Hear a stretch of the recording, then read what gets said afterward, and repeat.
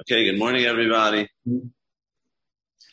So the topic of today's share is Gesundheit, and that is, more specifically, I guess the response that one says, should say, does say when one sneezes. Okay, and it's actually some halacha that comes up in the Gemara, more Gemara Brachos. In Gimel, we're going to do more length in a Pirkei Rebbe Elazar, which it's a very interesting medrash about the history of sneezes. I'm sure it's in folklore. I think we've heard of this before, but it's actually a medrash, and hopefully we'll gain some insight into it. So Gesundheit comes from, I think, Gesund is healthy, and Heit is hood, like healthy hood. So it's like, means to health. Okay, and the Gemara has it, marpe, to healing, or asusa, also means like to healing. The Medrash has l'chaim, so to life. So what is it? What is this basically, in some sense, what is the whole idea of it? What is it a good idea to say it? Is it a bad idea to say it? Let's see. Okay, so it starts out as a Gemara in Brachos and in Gimel and Aleph. And this is a little bit of a mix of halacha and hashkafa here, depending on the timing. I'm not sure how much into the halacha we'll get, but maybe at the end, depending on how long everything goes here. Okay, so it says like this. So somehow there's a different minhag or whatever it is. The case is that they're in the base medrash.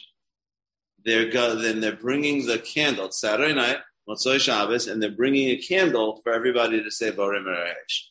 So for whatever reason, they're separating the Havdalah from the Borei Mereish. Maybe they already said it and they didn't have a fire. Now they brought it. Maybe that was their minhag. Different explanations, but the point is, everyone in the base medrash is learning. They're sitting and learning, carefully focused on their learning, and now they bring the candle to do the bracha of Borei Mereish. Okay, so the question is, how do we do it? So Beis Shammai omrim kol echad ve'echad mevarech la'atzma.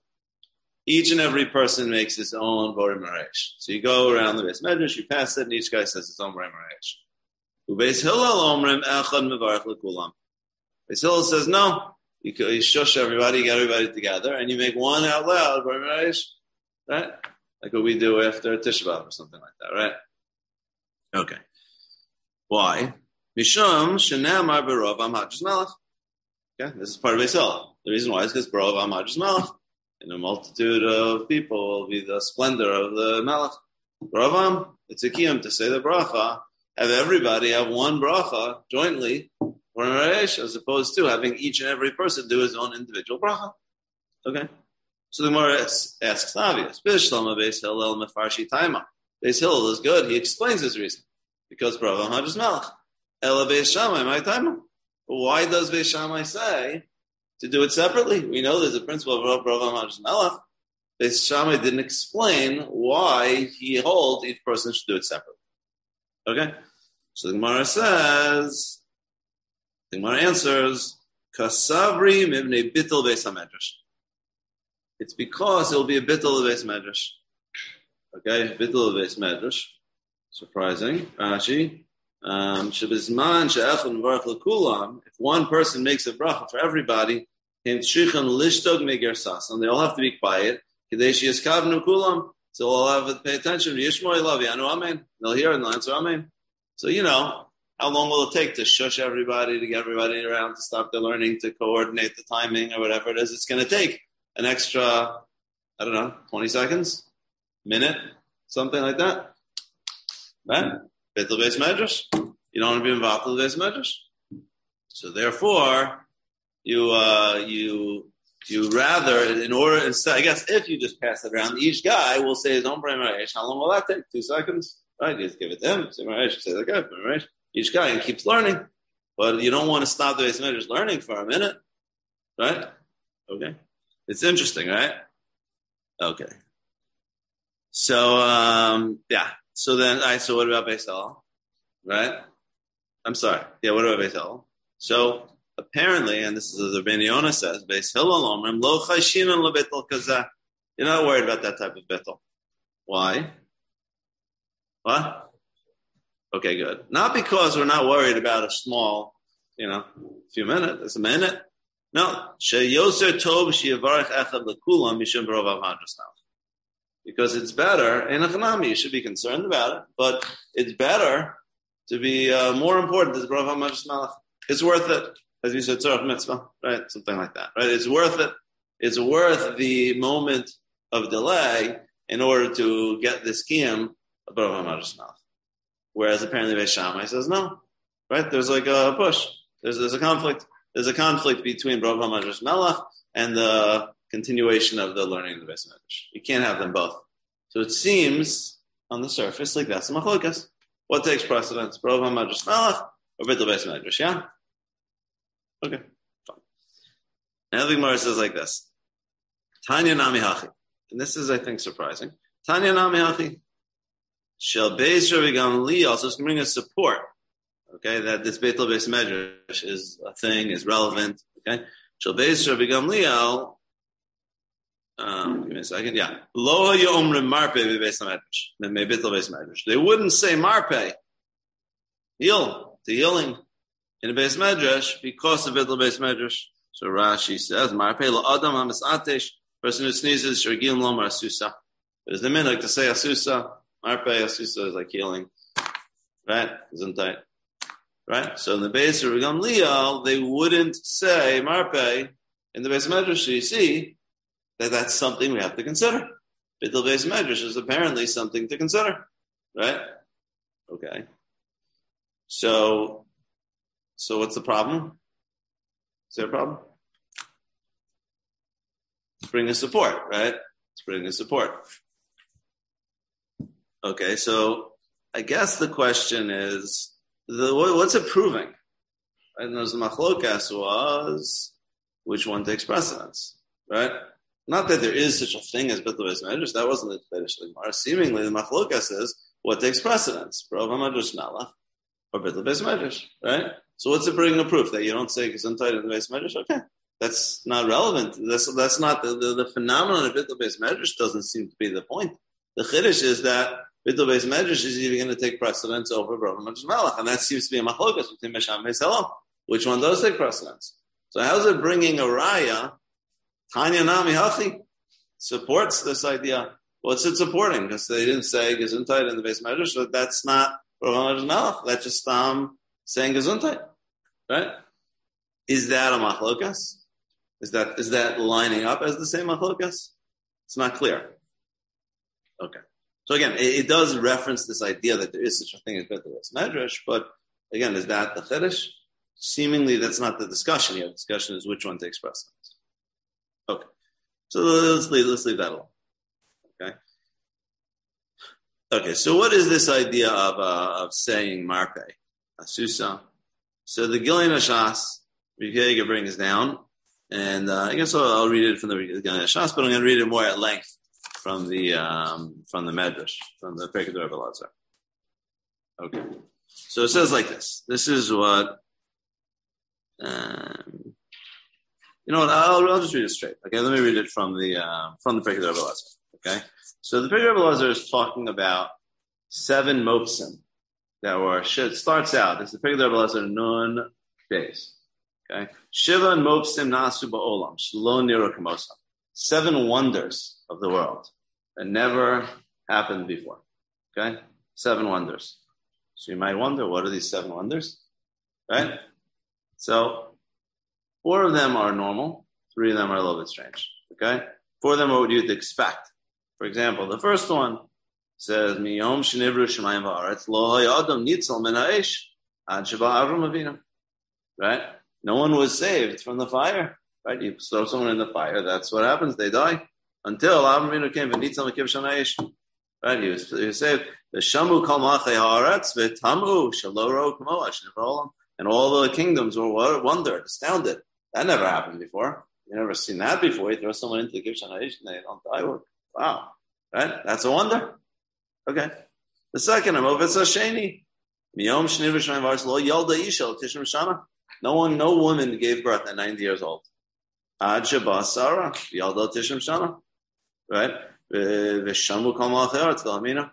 They didn't believe, right? A wonder, a miracle, right? These are wonders. Okay, and I'm going to skip a little bit. Another one is, just to show you the flavor of these. Okay,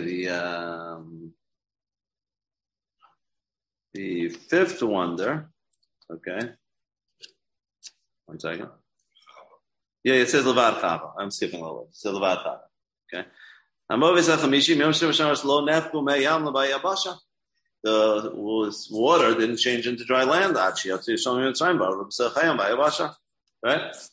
And that's the fifth. And the sixth is the Hashemesh v'hirech v'kochav m'chol mazelos le'olam l'hoyer al haaretz v'inu ma'arim zeh ad sheba Yoshua. Right? And so on. Ma'asi Yoshua posh yadav l'or Hashemesh l'hirech v'hizker l'Hashem v'amad kol echad m'mkomo shisho shoshim shos ad motzei Shabbos. So the sun and the moon, the stars, they all went according to their custom. They never fought. They never didn't go. And then Yeshua stopped the sun for 36 hours. And right, there's miracles, right? I mean, these are mopsim. I understand. This is the idea. These are great mopsim. 4 of the 7 of these mopsim are what we'd expect to be great wonders that the world has never seen before. Okay. Now, the 3rd and the 4th and the 7th are of a different character. Okay? So I'll just do the 4th one now because it's the one which is relevant to us, the Gesundheit one, and then I'll do the other ones which are also relevant. And I'm going to have order. But okay, Hamoves Arvi. Miyom shenivra ha'olam lohoya adam chola. No one got sick. Okay? When the world was created, no one got sick. El b'chol makom shehaya adam, in Badera, in the Shuk, wherever a person was, when he was on the road, he was in the marketplace, the atash, and he would sneeze, his nefesh would go out of his nostrils, right? Kind of the same way where Hashem was Yipach B'apav Nishmas Chaim. So someone said, someone said that's why it's from his nostrils. And he died. So basically, the guy would be going until whatever old age he was, never get sick, and then one day he'd sneeze and out would go his neshama and he'd pass. Ad Sheba Yaakov Avinu Ubikesh Rachamim Alzos, until Yaakov Avinu, who sought out Rachamim for this. So Amar Lefnei Kodesh Baruch Hu, when he said, Ribono Shalom, Al Tikach Es Nafshi Mimeni, Ad Hashanim Mitzava Es Banai Uvnei Besi. Don't take my nefesh from me before I get a chance to give a tzivoy to my children, my bayis, right? And Hashem answered him. His tefillah was accepted. The father is sick. And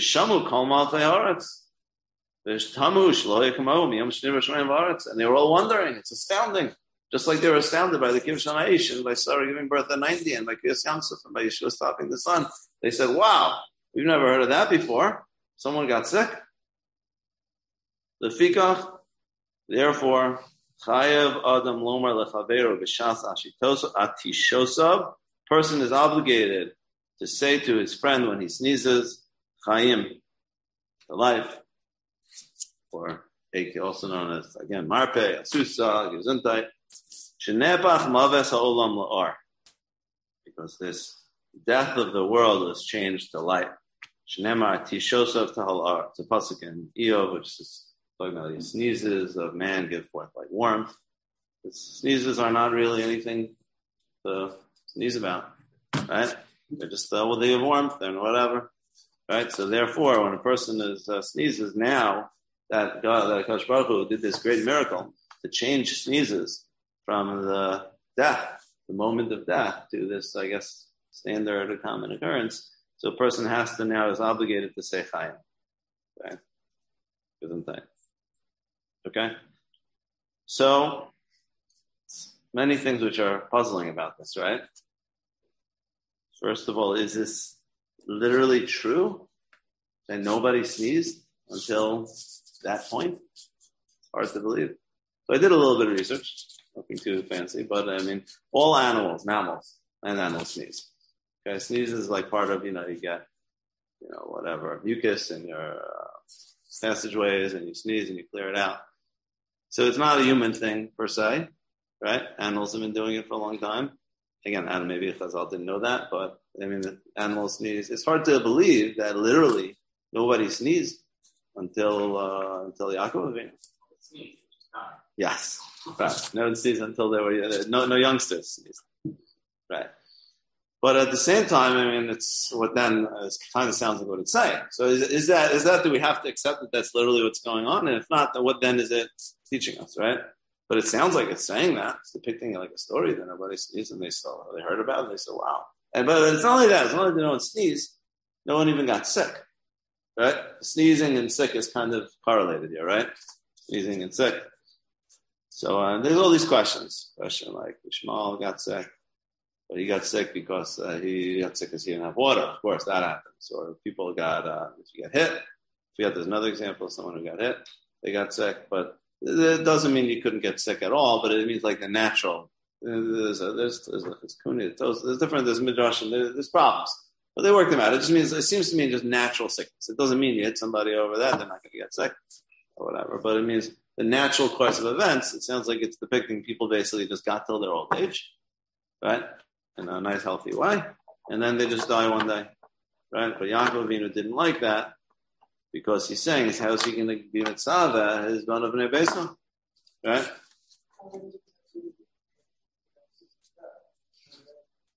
When they were young. Oh, I see.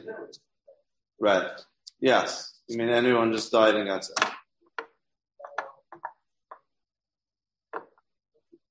Oh, I understand. Right. But not they would sneeze or.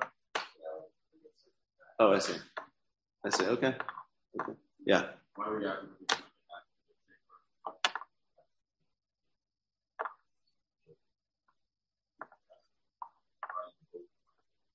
Oh, why does he need to get sick? Oh, good question. Why not just bless his children? Okay. So he's however old he is, when he starts getting old, to give the bracha to his kids. Why does he have to get sick? And then, right? Yeah.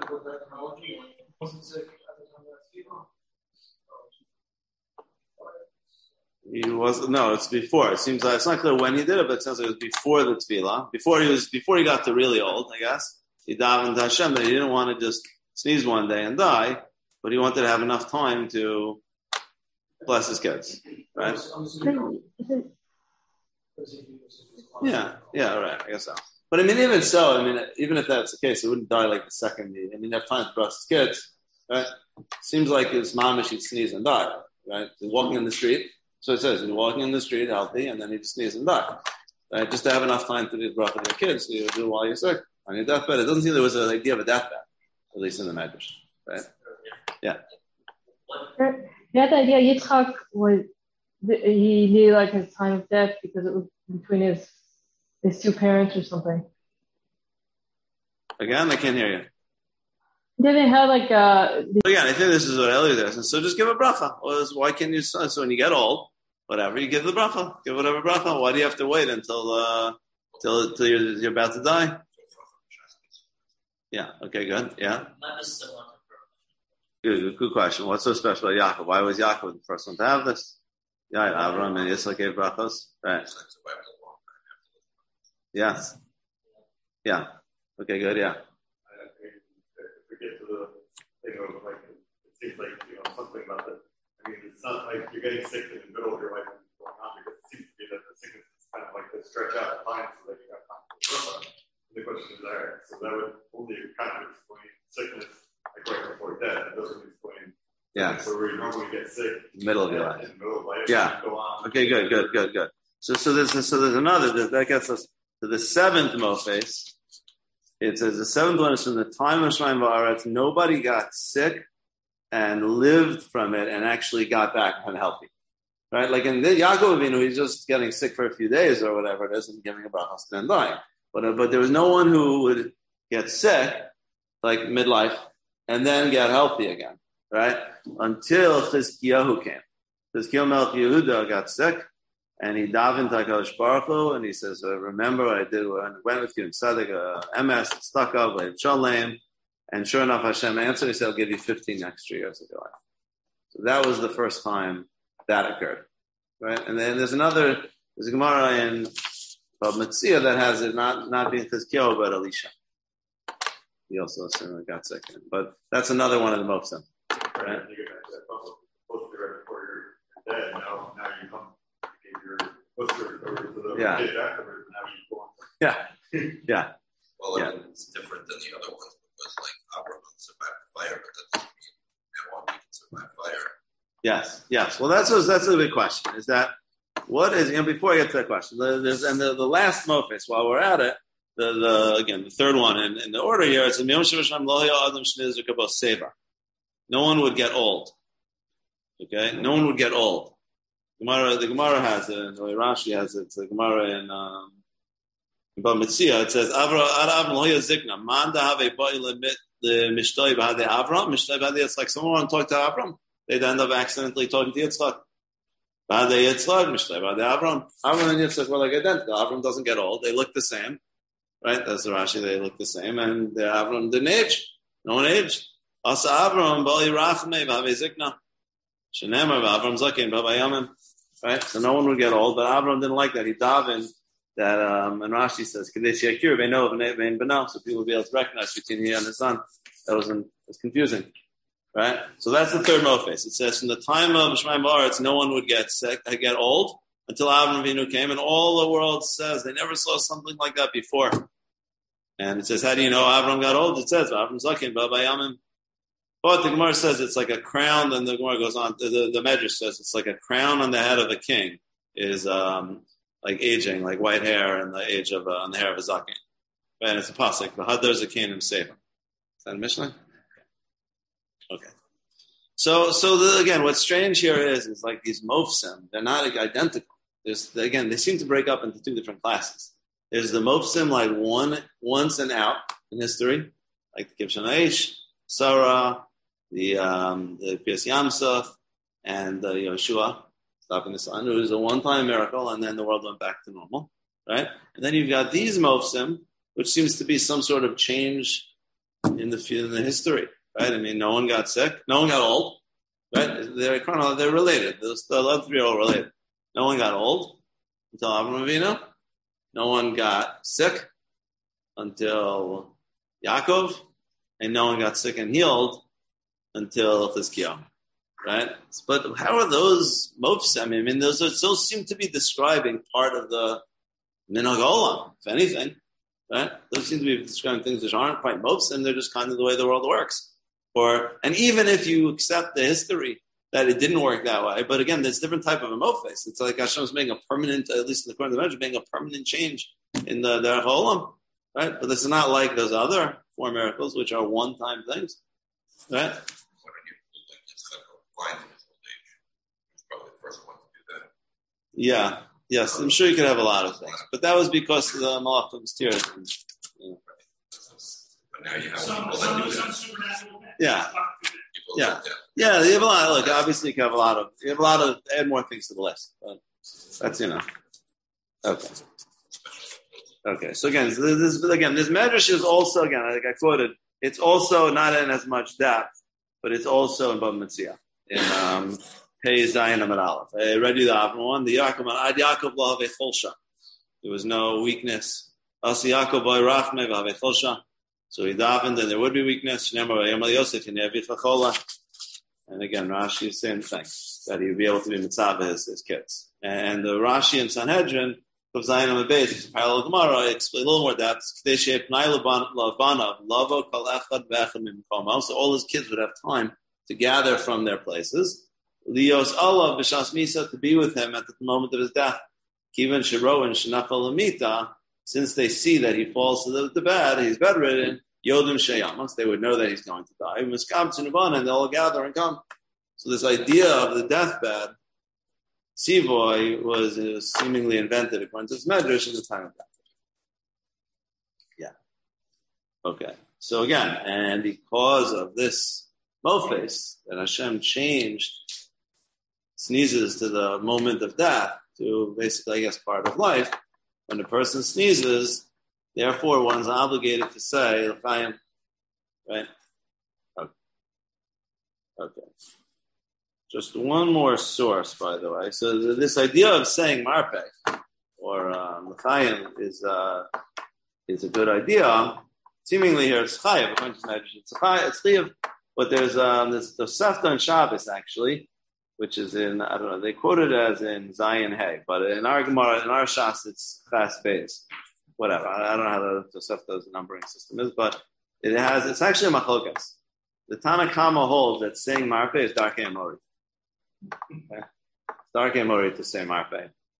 But Rabbi Elazar ben Tzadok, he brings down this idea of it's Bittul Torah in the base medrash. You don't want to say it because you don't want to do Bittul base medrash. But otherwise, seemingly, it's a good idea. So it would be nice to understand that machlokas. Why is it Darkei Mori? Why is it good? Yeah. Yes, medrash says chayav. I know. Yeah, and if you take the medrash at face value, see, I don't know, I'm not sure if anyone knows this, but does every time Rabbi Akiva Eiger say something has to be a question? Does anyone know that? I'm not sure. Is that a misora? I just feel like it's always like something that you reference to and you feel like it's a question, but I don't know if it has to be. But I don't know. He's just breaking down the source. But you could say, I mean, the plain shot in the medrash is chayav.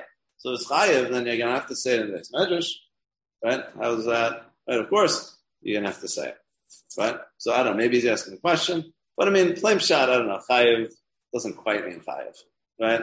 And it's a good idea. It's appropriate. It's in the Lashon of Medrash. Chayav means it's a good idea. It's a philosophical value. It's something, right? But not a technical field. Yeah, I don't think anyone holds it actually chayav. Yeah. So one thing I think which is good, which Moshe was saying, but Torah T'mima says this. I think it's good. Is that when it's saying is to give a bracha to be mitzadeh your banu beso. It doesn't just mean to give a bracha, because you see it's like a brachos, and brachos is age-old phenomenon, but it's specifically talking about giving tochacha, right? It's giving tochacha before your death. And that's something which Chazal say, and we're going to go into that in depth, that's the idea of tochacha specifically one is supposed to give right before the death. There's a lot of precedents for that, and a lot of reasons for that, we're going to go into that. But the idea of just giving brachos, that's okay. Give brachos, but Yaakov was giving brachos. His brachos weren't quite brachos. There was Reuven and to Shimon and to Levi. It was kind of harsh, right? Okay, so it seems to be that explains a lot of the, some questions, which is the idea of having, and that's why it could be he couldn't give it 10 years before his death. You can't just say when you get old, when Yaakov's old, so you don't even solve them. Even solve them now. So if you're thinking about it, so just give them the brachos now. But it's not just give a bracha. It's the idea of the tochacha. The Musar, that seems to be is what he's worried about. Okay. So we'll get to that in 1 second. Let me just make sure I have any other questions here. By the way,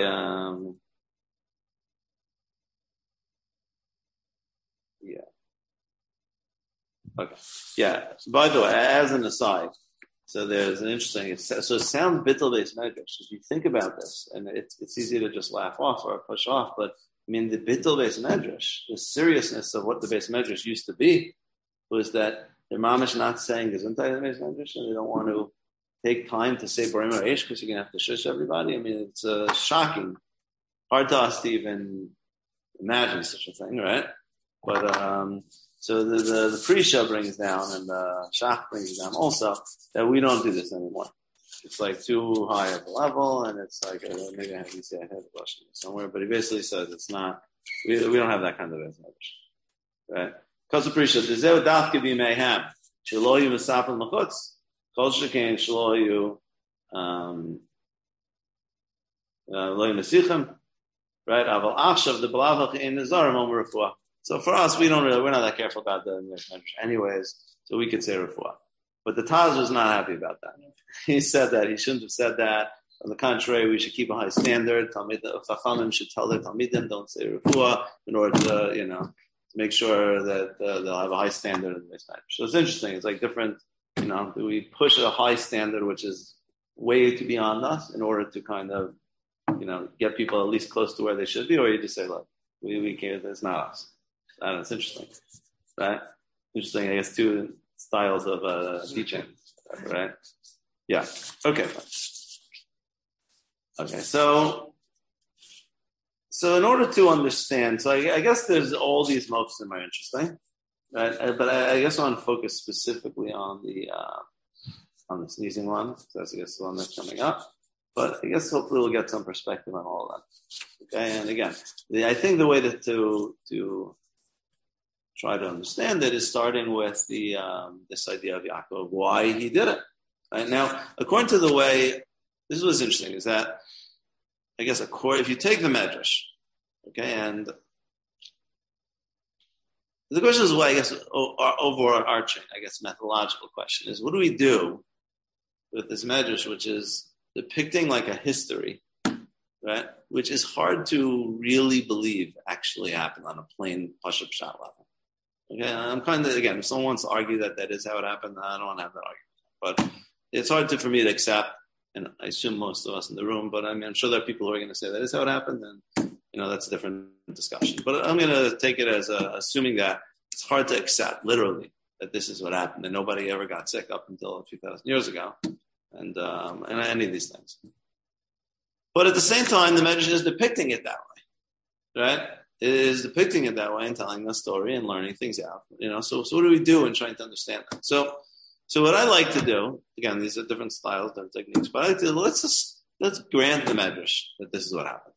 Okay, now whether hold our doubts and our skepticism about whether it literally happened or whatever, but it's depicting it like it literally happened. So let's try to understand what would be the idea. What ideas could we take from it if it literally happened? And then afterwards we have to get into whether it literally happened or maybe the sequence, the history which is depicting is maybe not an actual history, but is conveying ideas. But it's depicting history, so what ideas would emerge from the history as it's being depicted? Okay, so in this history which is being depicted, originally, nobody got sick.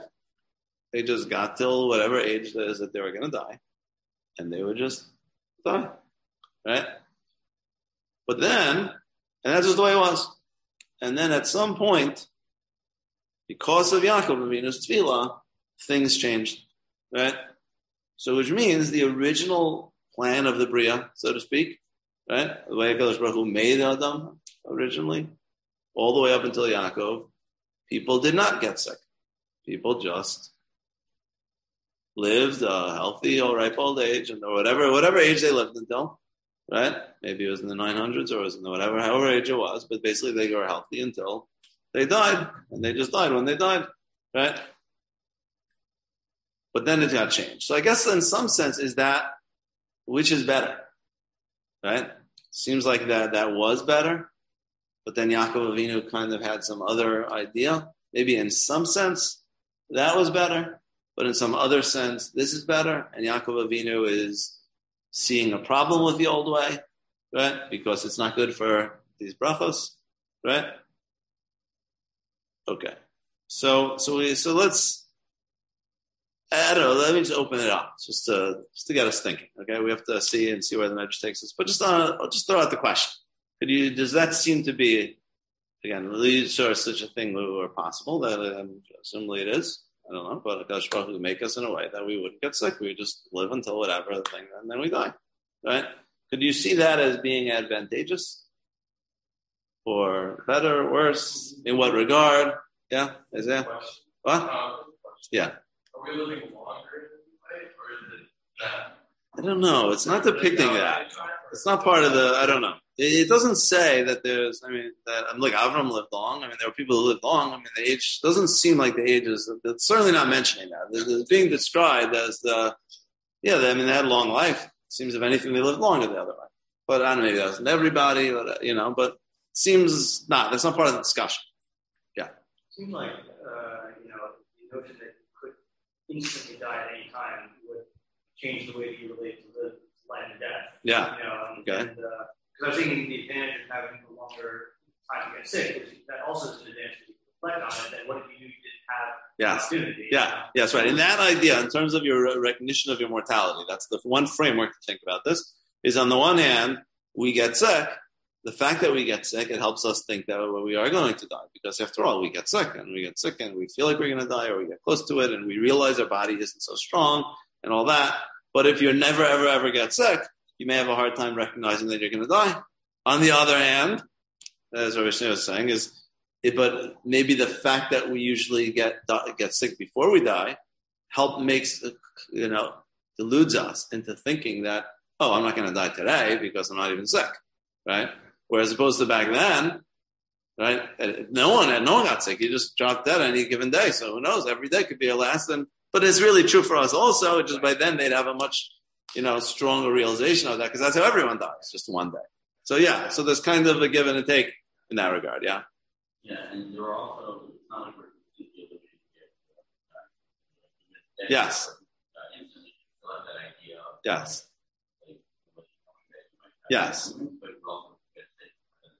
Yes. But still, the fact that most people do get sick when they die, it kind of allows us to assume, to ignore the fact that might happen to us, that we, if everyone did, then it seemed to be like it would be more, more clear to everyone that we could just die any day. But there's, again, I could see a give and take there, right? Yeah. I think it's more of a question of but why is it that all these two categories could have been Yaakov, case that I will get to? Yes. Yeah, good question. Good question. Yeah, good question. Yeah, good question. I mean, if Yaakov wanted to do it, fine, so then do it. So for you do it, and whatever. And maybe what about changing nature in a sense makes it that this makes sense more than just. Yeah. Okay, good. Good question. I don't really see why that needs to be a one-time thing. Like, if I just took away the power of fire for whatever, and yes. Ron was very good. Right. Here you make the argument. Yes. Yeah. I mean, I feel the comparison to group ability because, things in nature decompose.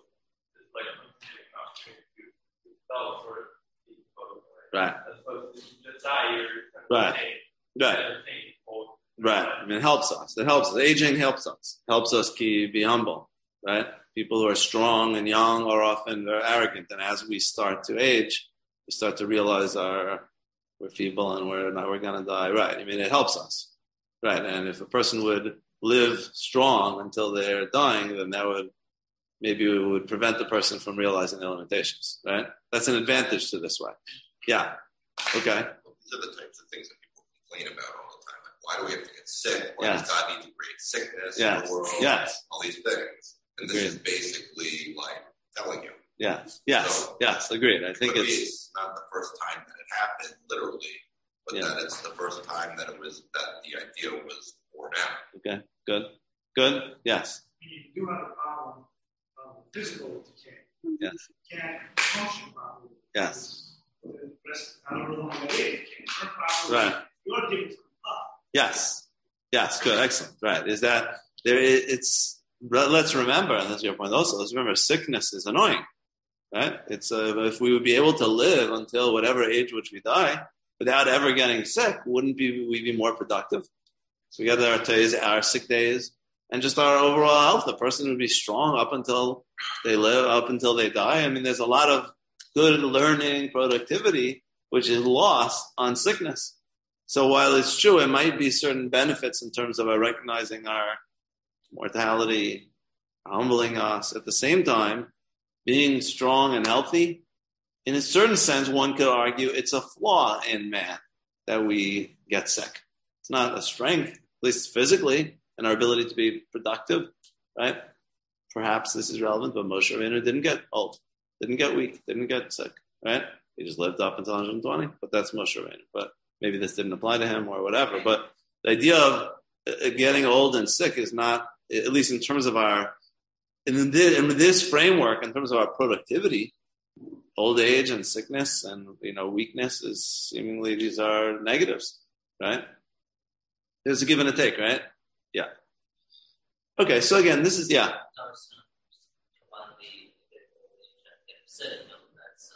Yeah.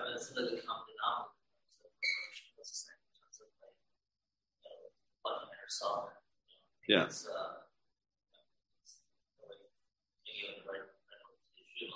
Right. Yes. Right. Yeah. So I guess what's interesting. So again, there's give and take here, right? Yeah. Just a quick question. Was Yaakov asking for all human beings, or was he asking just for himself? He seemed to have a very specific need, like a Horah Shah. Right. So why was his specific request something that trickled down to all humankind now was going to change? Yeah, good question. Yes. it sounds like he's asking for himself. But I mean, for example, the Rashi, when he says in Sanhedrin, not Sanhedrin, in Vamitzia, this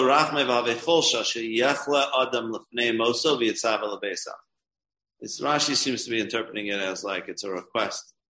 What he sees is not only for him, but it seems it's for other people as well. But it's a good question, though. Why did it? This is, I guess, what's funny about it is like, which one's better?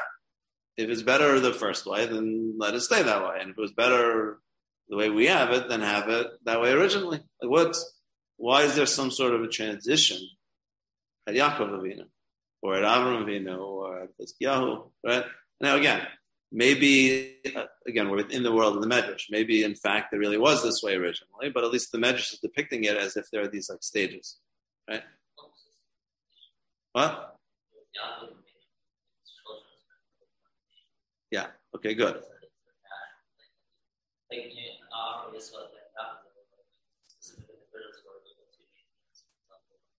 Okay, good. Okay, good. Okay, good. So let us, I'm going to go in that direction. Okay, so let us just talk about, again, the Medrash is depicting it. Again, this is all just kind of tossing around ideas, but let's get to the actual Medrash. The Medrash is saying that the reason why it changes because Yaakov Avinu asked, and he asked for a specific reason because he wants to be able to give bracha, be mitzvah his kids. So again, it seems to be that mitzvah tzivoy, again, as Torah Tamim learned, and it seems to be reasonable that it means tochacha. So there's a Medrash, there's a Rashi and Devarim on Aleph Gimel, but it's a Sifri, and it's a little bit of a longer version. The Rashi has like b'chulei. So there's 4 reasons why you don't give tochacha until right before your death, and it lists like 2 of them. It says b'chulei. So it's like a teaser, but whatever. So I'll read it. Let's look at the Sifri. So because again, this according to the Medrash, this is why things changed, right? Because Yaakov Avinu wanted to give tochacha to his kids, right? Which seems to be really important. It's worth it to introduce illness into the world, right? Or pre-death illness into the world, in order to have this ability of people to give tochacha, right? Okay. So this is the Medrash. It says, so this is basically the beginning, the intro to Sefer Dvarim. Sefer Dvarim, as we know, is Moshe's right before his death. And it's like his musar, his speech, which he's going to give to all of Israel. So it says, so he did not give them tochacha. The musar of Moshe Rabbeinu did not occur until Samach L'Misa. Milama, Yaakov. Shelo Chiach L'Banav El Samach L'Misa. So Yaakov didn't do it. Shnema ve'yikra Yaakov El Banav Vayomer He'asmu V'gidil Chametza Shekel Chamachas Yamim. Okay. Omar Lo. So again, Moshe Rabbeinu learned it from Yaakov, and we'll see the Rashi is going to continue. It's a long tradition. Yeshua did it. Shmuel did it. David did it. This is like set a pattern. Yaakov Avinu did was a thing which all great leaders. Okay. So it says like this: Amar Ruven b'choriyata. Now this is a medrash. Amar lo b'ni, Omer lecham nema lo hochachticha kol hasham halalu. Why didn't I give you musar? Right, he's giving Ruven pachas k'mayim altos sakilis semeshkevei b'yicha. Right, he's giving musar. Right, the bracha is musar. Harsh. Right. Why didn't he give him musar all these years? I mean, you'd think if you give him musar when he's a young man, he's going to have all these years to do tshuva for it. Right? Why wait until right before Yaakov's death?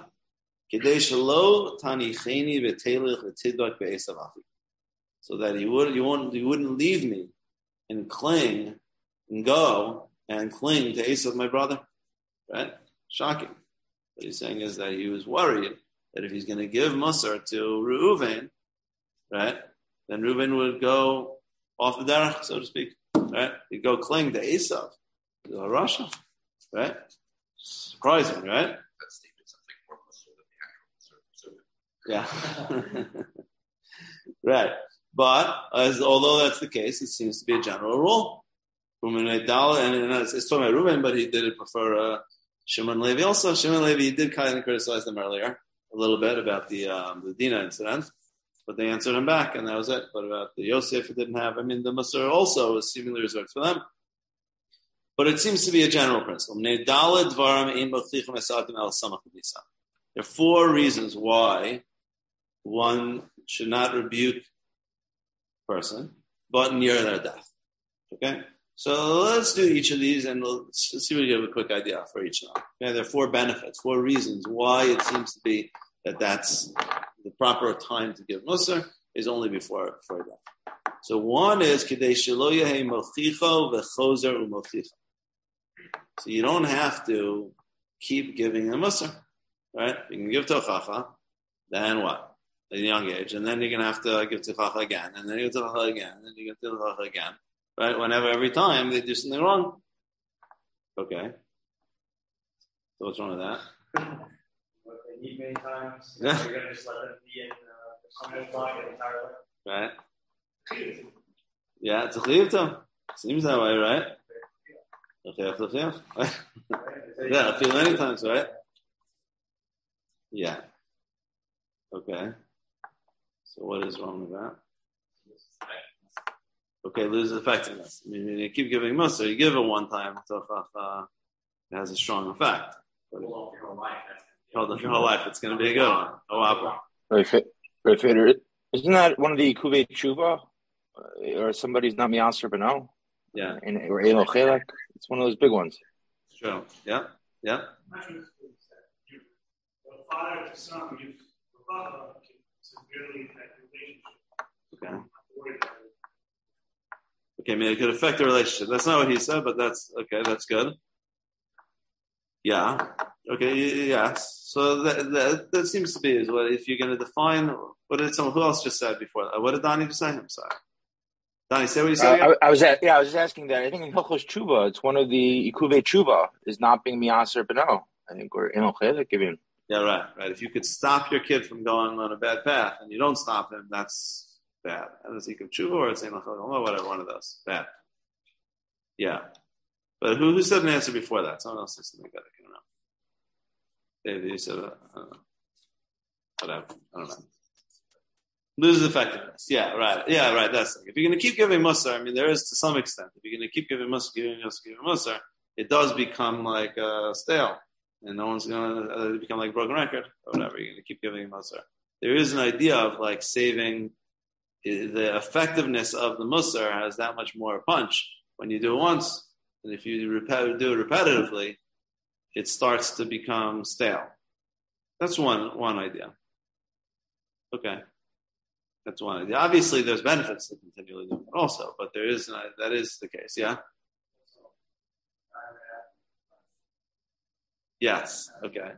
Yeah, so it's going to get to that. That's going to get to that. This seems to be this idea. So, like, you don't want to define the relationship as one of just giving them, rebuking them.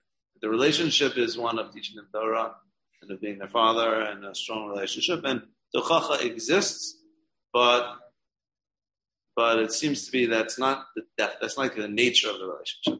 To continually be doing it, if you're every time they step out of line, you're going to do it, seems to be that's going to be too much. Okay, fine.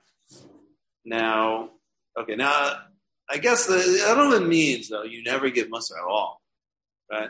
I think it's extreme to say you never ever give any Musar. Like you see, Yaakov did criticize Shimon and Levi for fighting against Shem, but he didn't. This is like a certain type of Musar, that Reuven, Pachas, Kamayim, Altosar. It's like very deep, penetrating Musar about an underlying character flaw, right? Or Apam Kiaz, everything, right? It's just like that was a mistake. Yes, right. It's true. Yeah. So it seems like there has to be a line here. It doesn't necessarily mean you don't give any Musar, but there's a certain type of deep probing Musar that really gets to a person's core. Yeah, diagnostic Musar, right. It's like, and I think we know about these things. Who's given that type of Musar? Like, okay, you give Musar, okay, wake up a minute, whatever. There's a type of Musar which has effectiveness or pointing out a small little thing, but a Musar which gets to the core, if you're going to keep doing that, it's going to it's too much. Those have to be reserved for choice moments. Now, it doesn't say which moment it should be. This one thing is just saying it should be reserved for not very often. Too often it becomes too much. Okay, then the second one, so if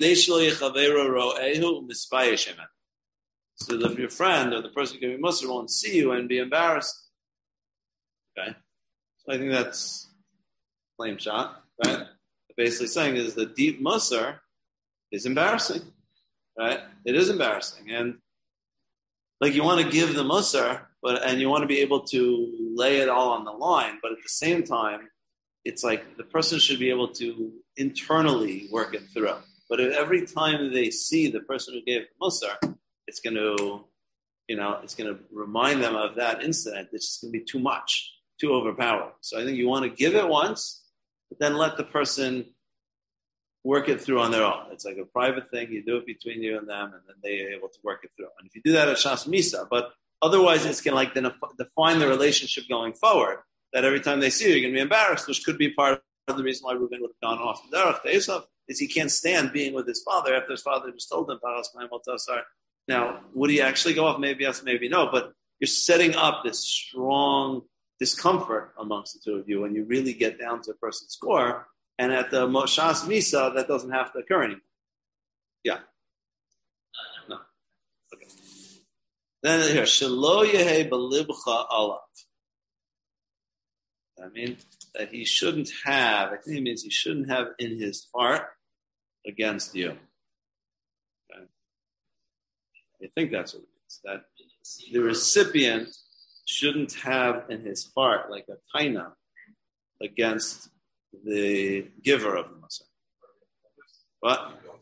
Ulterior motives. Yeah, right. Like very often, you give Musar to somebody, it's not so easy to receive Musar, right? It's very strong, it's hurtful, it's making a case against you, and people often go, oh, he's just saying that because right? Or they have some sort of counter argument, right? Counter arguments. It's not so easy to get people to accept Musar, and he could often project onto you counter arguments. Okay, or for example, I don't know, maybe by Yaakov when he gave them Musar, he said to them, "Why are you going in reputation?" They said, so they argued, right? I mean, it's not so easy to Musar isn't necessarily received just because you say something. The person is emotionally defensive, and if you ever try to attack somebody, even if you do it in the nicest of ways, they often get defensive. They get offensive at times. They have tainas. Okay, so why is it better b'shas misa? Yeah, majority of people say, oh, my father had this, and then it seems like that. Yeah. Stories? Okay. Okay, there's no ulterior motives because he's like on his way out. He's a malach, he's removed. Yeah, right. To some extent, you're right. The person on his deathbed is in touch with reality. He's not in the competitive sphere. He doesn't have anything else to get from this world. He's just looking out for your best interest. What is he trying to get? He's about to die. He's not looking to get anything. He's resolved himself to the Yom Misa. He's on his way out. He's just looking out for your best interest. So, yeah, this is what he's doing for your last moments to help you out. So what's he's trying to get something? What's he trying to get? Arguably, he's trying to help you out. So look, still, I'm sure people could have tainos, but it's much more likely for the person to receive it when you're no longer competitors, you're no longer in the players in the world who are all interacting with your own personal things. And, again, if you try to give a kid Musar, you know these things. It's not so easy. Yeah, he's just trying to control me. He's trying to. So again, it's still not pashut to receive Musar, but it's arguably this is the time when you're much more likely to have an effect. Right? And sure, there are people who say, on my father, on my mother's deathbed, she told me this and this and this, and I have to stand by that. That was, what? His dying words, right? His dying words. There's a phenomenon of his dying words. And lastly, you could say, Yafresh mimenu b'shalom. She'atochacha meviu lidei shalom. So that you'll part in peace. Because tochacha causes peace. What? Yeah, so it says, like you say by Abraham, it says he was Mochiach Avimelech, and then they made a bris. And by Yitzchak, he tied it against them, and then sure enough, they sent off in peace. And so it's like this idea that Tochacha creates peace, and you want to depart in peace. How does that work? Okay, good. Yeah, so how does it create peace? And what's the value of peace if the person's dying? Right? Like, I understand the idea of having peace between Avraham and Avimelech, but what are you trying to accomplish? Yeah. The idea of clearing the air. Clearing the air, yes. There's like undertones and underlying Yes. Yes. Now it's out. Okay, good. And what's the benefit of that? Think about it. Who? The deceased or the... Deceased is coming from. Okay, good. You're right. And in general, when people have conflicts, and this is part of the mitzvah of Hechtatiyach, right, is that the person holds these things in, and taina is against the person. You can ignore them, but you can't really ignore them. There's always a discomfort. When people have tainas against each other, there's always a discomfort. It's always they're tiptoeing around the issue. There's not shalom. You could try to ignore things which are bothering you about things that you feel someone did wrong or whatever, but ultimately it's going to sour the relationship. It just does. And it's the pasuk. Yeah, exactly. So now that's arguably a reason why you want to give the Musar earlier. And if you could, then arguably you should. But there's this type of Musar, it seems going forward, you want a person, again, many people have tainas, arguments against parents, right? Back and forth and whatever. And by, again, a good tochacha and this thing creates a shalom. By airing your expression, your thoughts and whatever, it creates shalom. And it seems like it's important for a person, even though people in their life have all different types of feelings towards their parents, but it's important going forward to be able to remember your parent in a good light, right? To be able to carry with you and to think positively. And most people do, right? Most people, even people who have poor or stressed or strained relationships with their parents, most people talk about their deceased parents in a very favorable light. Right? I don't know if it's that's as far as I've heard. Maybe the other people don't talk to me, but I mean, people generally have positive feelings towards their deceased, right? And that could be for various reasons. But I think it doesn't have to be, but one tool of doing so is that those moments before death, where they're able to express themselves in an open and honest way, to express their musar. The whole experience of the last words, the parting words, creates a certain type of a unity and a shalom, which is very valuable going forward. For now, the child or whoever the recipient, the nation who is being given musar by their leader, to now positively remember the parent, the leader, and to comfortably feel they want to emulate, to carry on their ways and whatever is the path which they set out for them. Yeah. That would seem like further above you don't want to show a case of. Because you can always say, okay, so during his lifetime, he didn't as soon as his father died. So if you have a good send off, right. Organizes that. Yes. Okay, good. Yeah. Okay. And this is, then the Medrash continues after these reasons. Again, it says this is exactly what Yehoshua did. We put this second to support all these, and this is what Shmuel did, and this is what David did. This is like the path of Jewish leaders, arguably fathers as well. I mean, he's quoting leaders who do it, but some of them are also fathers. Yaakov's father, but it seems like this idea of the pre-death musar seems to be of vital significance. Okay. So now. Yeah. So, and then Moshe Rabbeinu gives tochacha to the people along the way. I mean, he gives tochacha all the time, and they cause him a lot of agmas nefesh. Do you think that operates the same way by like Moshe Rabbeinu, who's dealing with the whole Am? I mean, that's what this Medrash is saying. Well, Moshe is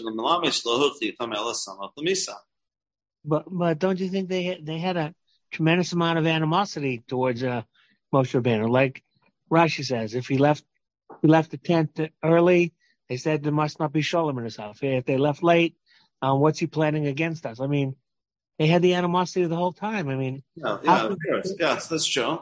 That's true. It's not saying that they have animosity. On the contrary, it's saying it's not there. You're right. Shalom is created through the tochacha, but it's just saying is that by giving the musar, it could make things worse. You don't see afterwards that they had animosity. Maybe that was Right. After he died, right. Ari is saying after he died, you don't see that they had animosity towards him. Right. We think highly of Moshe Rabbeinu now. We don't have all those. Those tainas were there in our lives. But what would have happened to Klal Yisrael? Moshe would have given them Musar all along in a harsh way. Right. So if you gave them Sefer Devarim and Shemos, maybe things would have ended up different. Yeah. It's hard to see based upon what did happen, what would have happened if the Musar were given earlier. Yeah. Okay. So now the question is, why is this unique to Yaakov Avinu? Right? Well, why did this start at Yaakov Avinu? Yaakov seems to be the Mechadesh here, to have this idea. Right? So, yeah. So I think you could start a direction, as Ariel is suggesting, is that Yaakov Avinu is the Yaakov to his kids is the formation of the nation of Klal Yisrael, of Bnei Yisrael. We are Bnei Yisrael, we're a nation. And prior to that, you had like father, son, maybe a philosopher to his students or whatever, to his individual isolated students. But with Yaakov Avinu, the nation is moving from Rabbi Talmud, father, son, to father, sons, to a nation. And a nation is not just one isolated chacham giving a specific musar to one isolated chacham, but you're trying to create a group of people which is going to get bigger and bigger and bigger and bigger. And in the group of people that get bigger and bigger and bigger, they're not all necessarily on the same level. You have people who are like in the brachos of Yaakov. Some of them were brachos, and some of them were not such brachos, and were tochacha. But in a nation, you're going to have different people at different levels. And part of what keeps a nation together, family together, going forward throughout the generations is the strong leaders, fathers, patriarchs, leaders who pass down a message to the family, who give musar when appropriate, who give bracha when appropriate. And it could be, it's different when, like, again, the idea of tochacha and the idea of saying Yaakov Avinu realizing that going forward, this is going to be a major component of building a nation.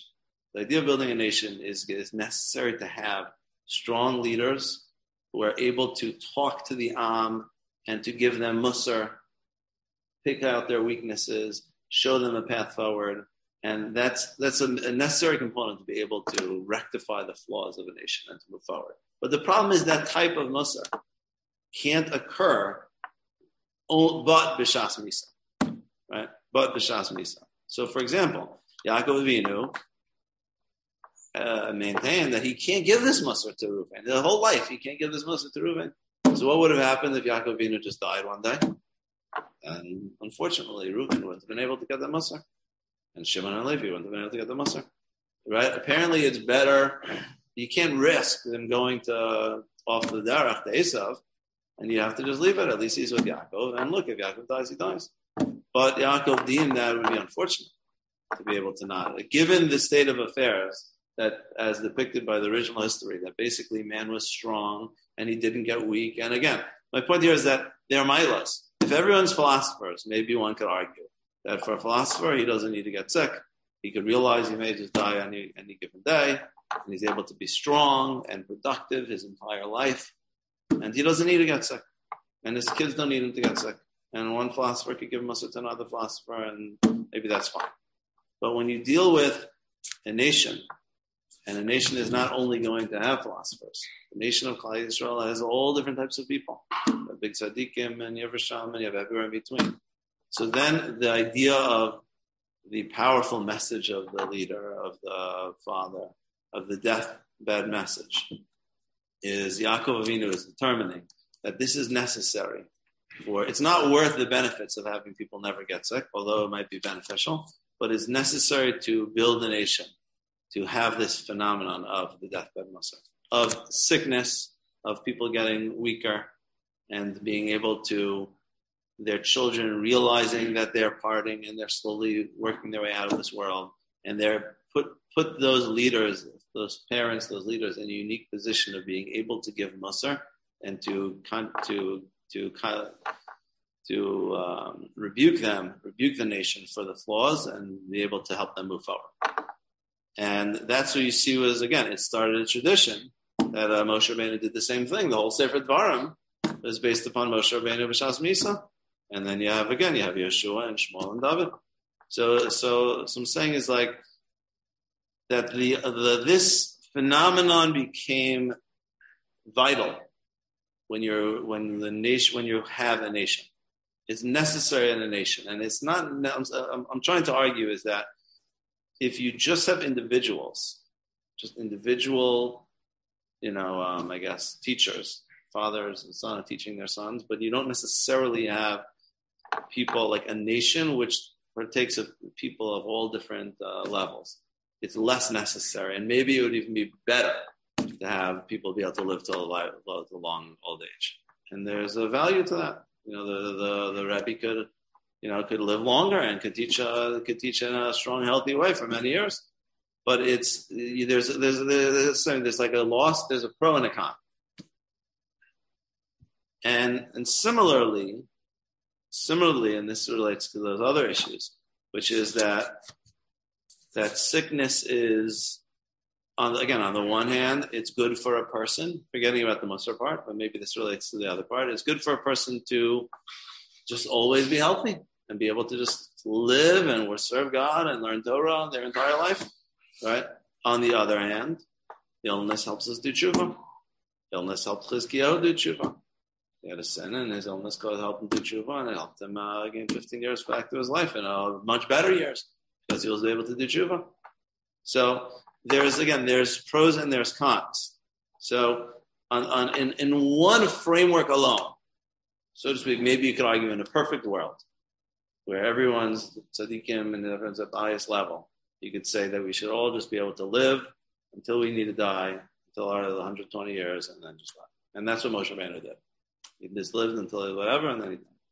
And maybe that's in some sense there's something good about that. But on the same time, there are other factors which necessitate that things aren't that way. And one could have tainas, HaKadosh Baruch Hu, that why do we have sickness, and it's like problems with the world, and I know there's various answers for those problems, and Rambam goes into all the different causes of evils or whatever. But there's one answer. It could be as this medrash is depicting. In a certain sense, the perfect bria didn't have anyone, living through. The Kivshana Eish burns things, and people don't give birth until they're 90, when they're 90 years old, and the sun goes in its ordinary orbits. And what's the one I'm missing? What's that? Yabasha, yeah, and the water always runs according to its course. But while there are the perfect laws of nature, and again, in those perfect laws of nature, man wouldn't get sick because sickness is a certain defect in the creation. The idea of us getting sick and having to recover, and why do we need to get sick? Why not just live perfectly healthy? And that would be arguably a better human specimen, right? But at the same time, there are certain mofsim which altered the underlying laws of the Bria based upon certain srachim. Certain srachim were short-term srachim, like Kriyas Yamsuf, like Avram and the Kivshana Eish, like Sarah giving birth, like the Yeshua and the stars. Those are mofsim which are one-time occurrences. And Hashem needed, there was a tzorach at the time to alter the perfect laws at a moment to be able to bring about Klal Yisrael, Avram, Yitzchak, Yaakov, to bring Yeshua's success, and Kriyas Yamsuf for the Jews. And then there are other things which are maybe built into the Bria. But things which in a certain sense, again, old age and illness, different types of illness, are built into the Bria. But in a certain sense, they compromise the perfection of the Bria. Just like Kriyas Yamsuf is a compromise in the perfection of the water. And, the Kivshan Aish, not burning Avram, is a compromise in the perfection of the Bria itself. The laws of nature are being rescinded. But at the same time, it was a necessary compromise because of the existence of Klal Yisrael, because of the need to have Avram, Yitzchak, Yeshua, Klal Yisrael being saved. So I'm saying is that here too, maybe the Medrash is depicting that there is a compromise to the laws of nature, that man does have to get sick. Man has illness, man sneezes. But at the same time, it's a necessary compromise, because without which, because of the fact that we as a nation need to have the rebuke of our leaders, the fact that Reuven and Shimon and Levi need the rebuke, and it wouldn't have worked, or it may not have worked at a different time. The fact that Chizkiyahu needed to do tshuva, and his getting near death seemed to be the trigger to get him to do the tshuva, and it wouldn't have happened otherwise. So it's because of these factors, because arguably, the mortality, the Medrash doesn't say this, but I think it's implicit, the type of thing, is because we wouldn't realize our mortality if we lived till 100 years old and then just died. Maybe Avram Avinu would, but we wouldn't. And because we wouldn't do that, it is necessary in a certain sense to compromise the perfection of the Bria, of our nature, that we do get sick, and we do sneeze, and our body doesn't quite work perfectly all the time, and we have the sniffles every so often, and these types of things help us realize our mortality. Do we absolutely need it? We don't need it. A philosopher would realize mortality anyways, because people just die when they're 100 years old, and they just sneeze and they die. But we need it because we're not those types of philosophers, and we're a nation. And again, there are paradigms of examples in history which showed the certain value of getting sick. The value of Yaakov Avinu getting sick was that we have Berachas Yaakov. The whole foundation and construction of Klal Yisrael took place because Yaakov Avinu got sick. So the Medrash is depicting it like historically, that's when it first happened. But I'm suggesting it is built into the Bria that that's the way it happened. But it's telling a story. It's showing, here's an instance where that facet of the Bria, which you might think is like a negative in the Bria, is actually a positive. And it came to fruition. The first time was in Yaakov Avinu. And then again with Moshe, and then again with Shmuel, and again with Yoshua, and again with that. And the same thing with Chizkiyahu getting sick. Is the idea is built into the Bria that we do get sick. And getting sick helps us do tshuva, helps us recognize our mortality. But you want to find in Tanakh the paradigm, the first time that you see that of a person who his illness assisted him in being able to do tshuva and get 15 more years to his life and help him in terms of his din, you see that in Chizkiyahu. So it's like saying it's depicting it in a way by picking these paradigm examples of the benefits of illness, of old age. I didn't talk about the old age side, but also of old age, of Avram Avinu getting old. There's benefits these are paradigm stories, examples of the benefits, and it's telling it as a story as if it never happened beforehand. But I'm saying it's because that's why it had that. So it's like the Bria, these are mopsim in the Bria in a similar way as Kriyas Yamsuf and all those other things are mopsim in the Bria, which is that they're deficiencies in the Bria purely as laws of physics or whatever are the deficiencies, but they're benefits, they're mopsim, they're like miracles. They're built into the Bria, whether in a permanent way or in a temporary way, because there's other factors in the Bria other than just the pure perfection of the physical specimen of our bodies or of flowing of the water or whatever this is. Okay?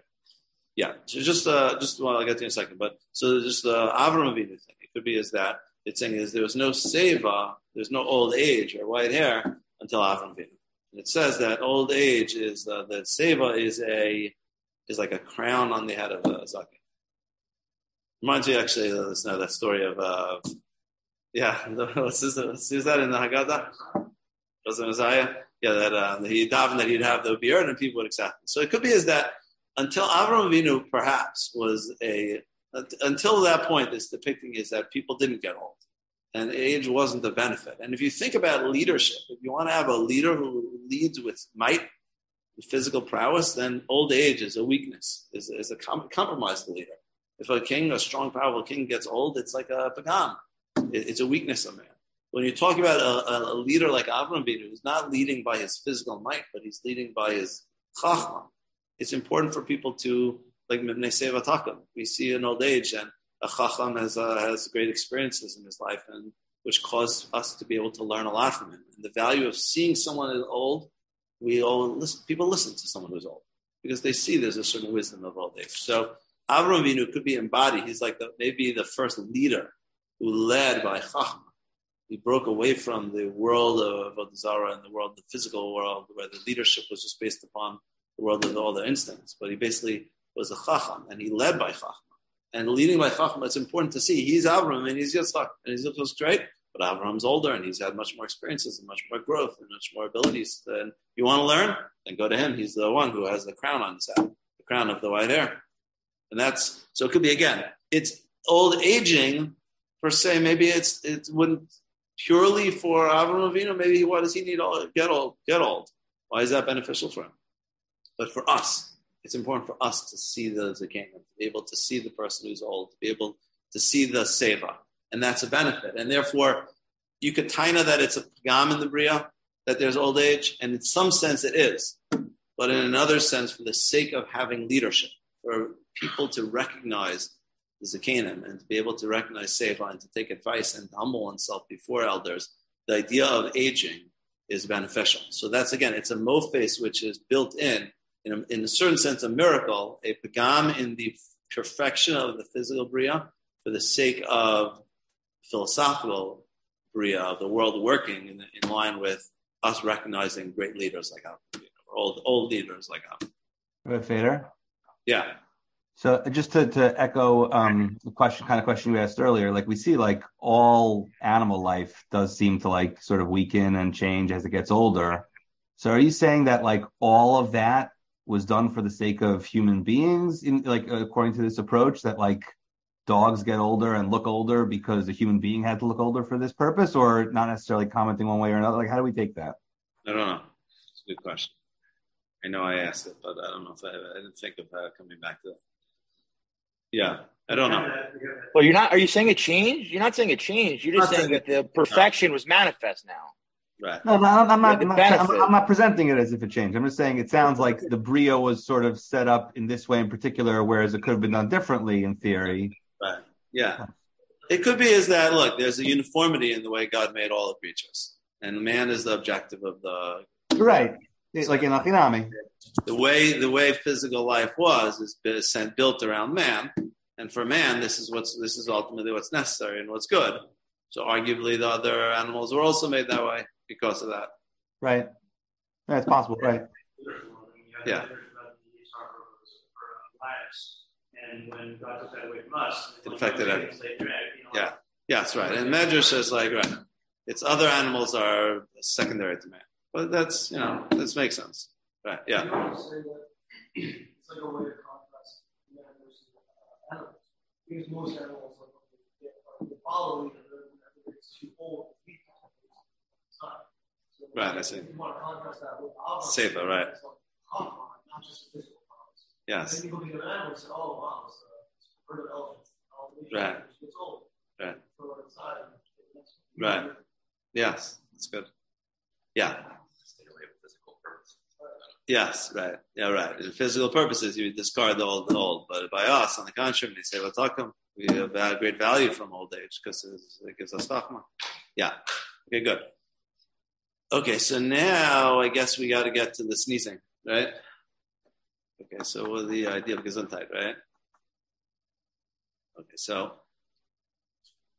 maybe just, in line with this whole idea is that when a person sneezes, it brings to mind this Chesed Hashem, if you will, right? Hashem Yaakov Avinu davened. What it's saying is, and by the way, just in terms of the pshat of Medrash, it could be even nowadays, not everyone dies with a chance to be able to give muscle to their kids. Even in the way the Bria is, it's not clear that Yaakov Avinu was going to get that opportunity. So just to give some shot of the Medrash, could be Yaakov Avinu did daven that he would have that chance because he knew he wasn't going to be able to give this muscle to Reuben until the day of death. And if he would have died just on the spot, then he wouldn't have been able to give that muscle and have to go with him to the grave. So it could be there's a tefillah that he was able to do that, right? And he knew he wasn't going to be able to until he was basically visibly about to die, right? Yeah. So when a person sneezes, right? When we sneeze, so it's like, I guess practically, personally, it's annoying, right? Sneezing is, it's like you feel sick. If you feel like it somehow throws you off, it's not very annoying. It depends how bad the sneeze or how your sickness is. But illness, even sneezing, which is minor, but it's kind of like in a certain sense, like a defect, if you will. We're going along a normal thing, and all of a sudden we sneeze, and we have to catch our breath and whatever, right? Or illness even more so. And it could be that there's different ways to relate to illness. Okay, to sneezing and to illness. We could relate to it in a way of complaints, getting annoyed, getting angry, just ruining our day. Or we could use it l'chaim. We could use it and we could embrace our mortality. Embrace the chesed of Hashem that He gave us. Old age, He gave us illness, He gave us the ability to recognize our mortality, He gave us tshuva, He gave us these hearts built into the bria daily. How often do we sneeze? I don't know. On average, daily, whatever, who knows, right? Reminders of our mortality, of illness. Illness is part of the world and part of life. And again, does one relate to it when they get sick, when they sneeze? So there's a bracha. We express to someone who sneezes, we say, l'chaim, marpeh, asusa, gesundheit, right? Saying, use this properly. Use this sneeze, l'chaim, and not in a negative way. Recognize this as an opportunity to reflect upon mortality, to reflect upon the fact that you're not going to live forever. Your body has its weaknesses. And use that to remember the day of your death, to remember the fact that life is short, and one should always have their eye towards truth. So, it could be the bracha. I'm digressing, but I remember Rebbe once had a beautiful shot on. I heard this from somebody, but that when you say l'chaim, when you take a drink, right? L'chaim, right? So what's l'chaim? So he wanted to say, it's not cheers, but l'chaim. So he said that drinking alcohol could be used l'chaim or could be used l'mavis. For some people, alcohol is the worst curse, right? It could ruin people's lives, alcohol. But on the other hand, alcohol is a nice, healthy part of a person enjoying life. Right? You could enjoy alcohol in moderation. So, but even for just drinking. So when a person drinks, you say l'chaim. Means use this l'chaim and not l'mavis. Remember, drinking is good, but make sure it's in moderation and use it appropriately. Yeah. Furthest, okay, good. Talking about another day when they got drunk. Okay.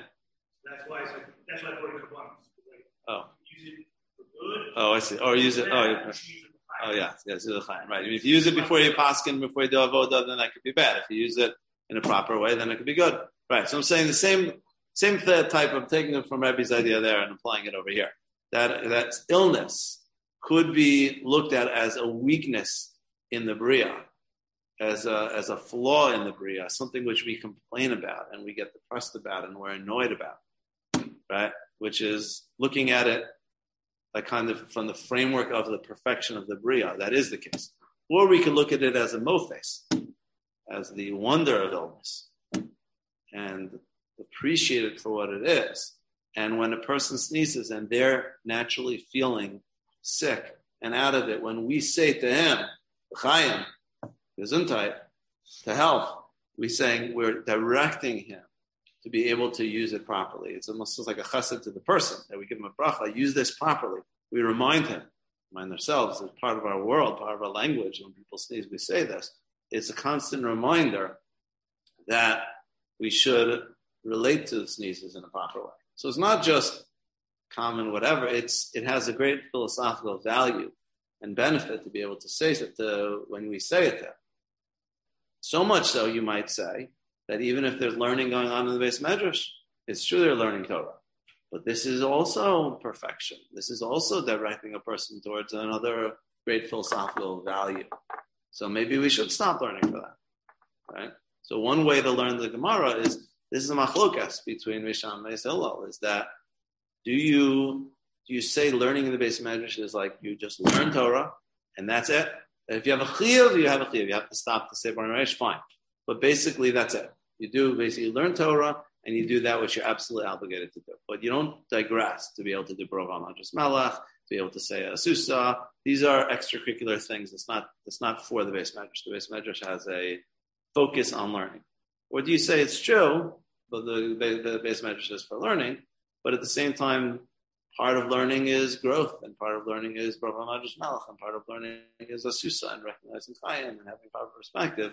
And therefore, it warrants a temporary pause in the Beis Medrash for the sake of a higher virtue, for the sake of, or not higher, an additional component of Shleimas Adam, namely Brov HaMadrash Melech or Asusa. Yeah, there's a problem with learning this way, but again, it's getting a little late. But it's not so pashut, because then it turns out this Gemara is like Beis Shammai. Beis Gamliel is going like Beis Shammai, and it doesn't work out with the psak. So I could talk about that, but there's other ways to go. But the Melech Mishnah brings it up, and it gets a little more into the halacha sugya. But just let's leave it at that. Are there any other questions about the? Yeah.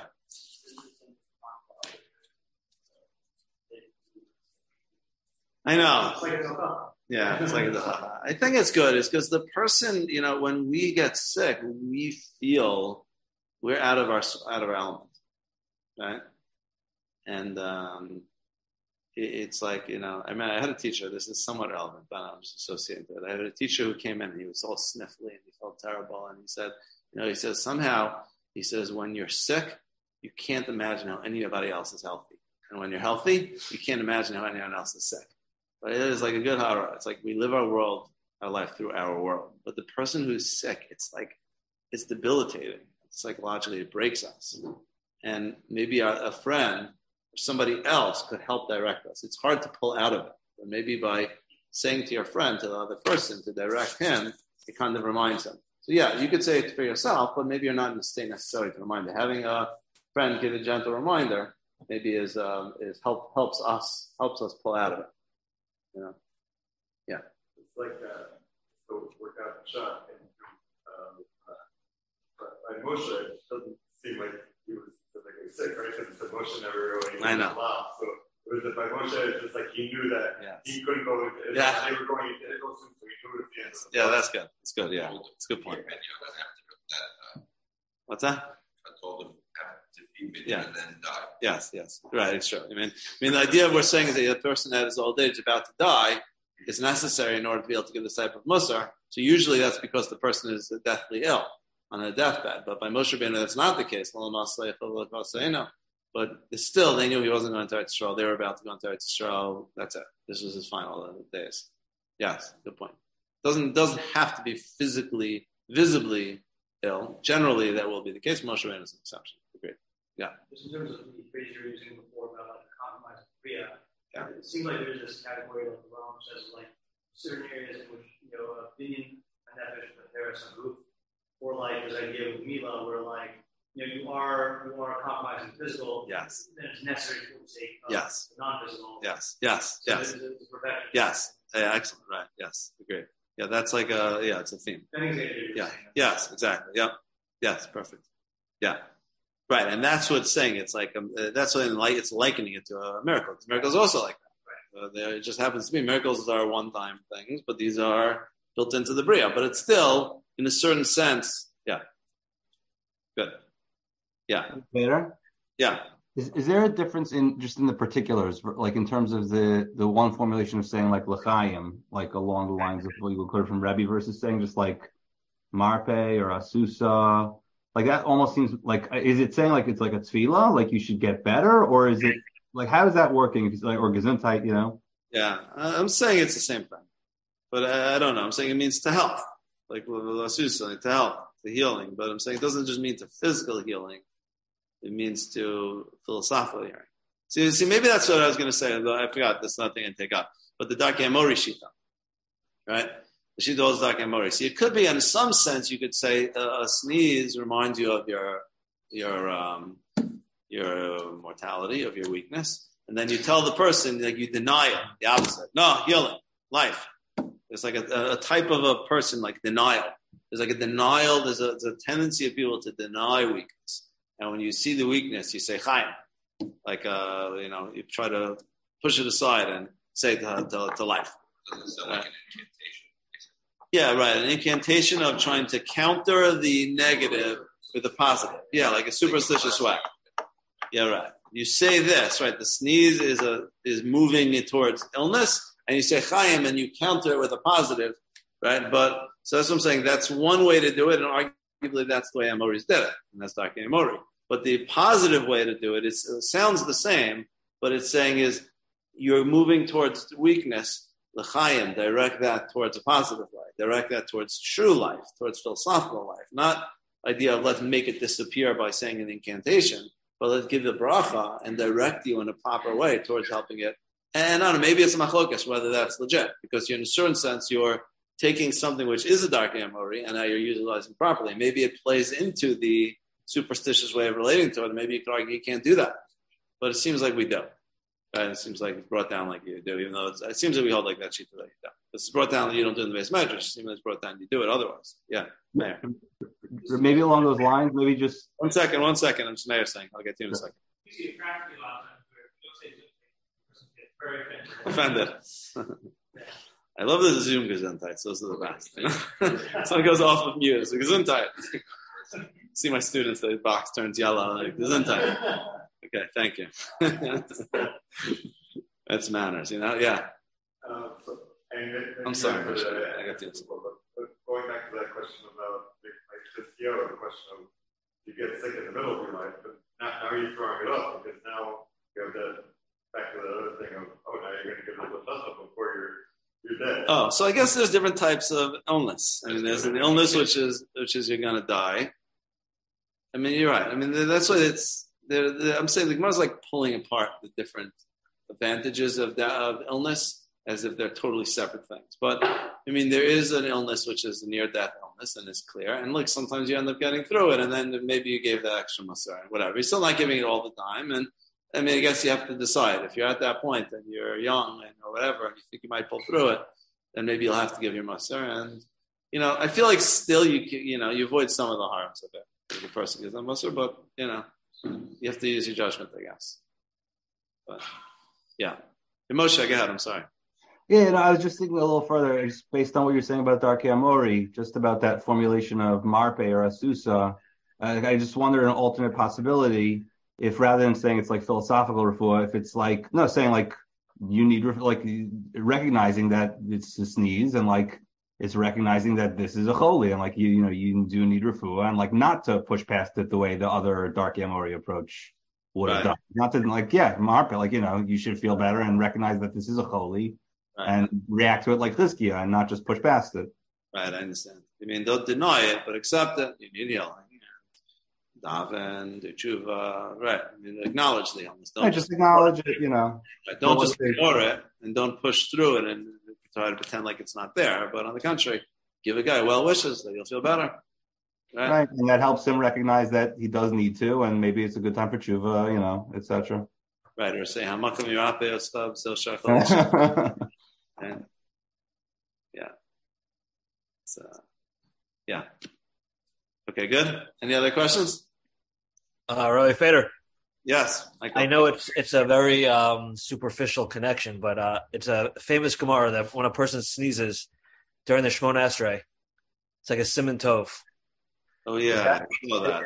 Is there any of this idea, or is that just a completely just extraneous idea?